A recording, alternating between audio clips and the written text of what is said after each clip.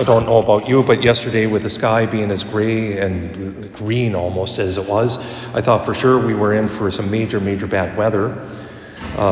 Usually when the sky is as green as that it is, we're at least going to get a thunderstorm and sometimes even maybe a tornado or a straight line wind.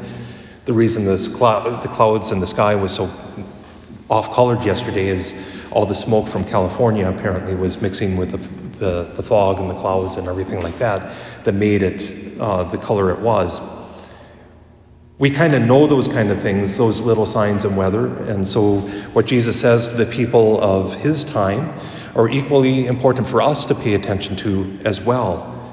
That we can read the signs in the skies, and sometimes we pay attention to it. You know, if we say, well, it's going to rain, I better go and get my umbrella, or well, I better rearrange my plans for outside. I do have to laugh. On Tuesday, one of my Facebook friends in real life, not just on Facebook, but he posted on Facebook, I asked my 12-year-old sons to rake the lawn. I guess they won't be raking the lawn as much as scooping. We can read those signs, right? But Jesus says, but then how is it that you miss the spiritual signs? Because sometimes those spiritual signs are even more obvious. How is it that you don't judge and do what is right?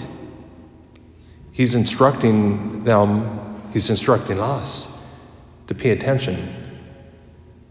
Sometimes if we don't pay attention to the signs, we're going to miss them. We know that there is a time when Jesus is going to come back. We know that.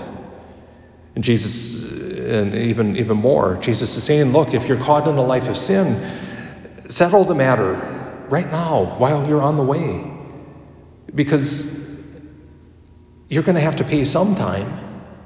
You might as well do it now.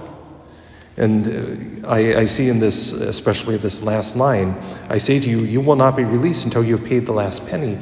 This is really a line that we might see the teaching of purgatory in. Here we are almost just over a week away from All Saints' Day, All Souls' Day, in the month of November, where we remember the dead. We pray for them, and especially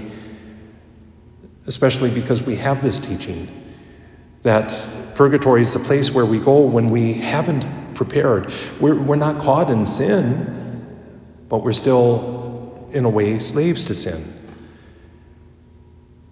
Where we are still bound, and we don't have that full love of God because sin still has too much of a hold on us. Again, it's not that we have any sins that we're unforgiven. We just haven't done what we need to eliminate our attachment to sin or to be purified from that sin. Jesus would be telling us today with this passage, prepare.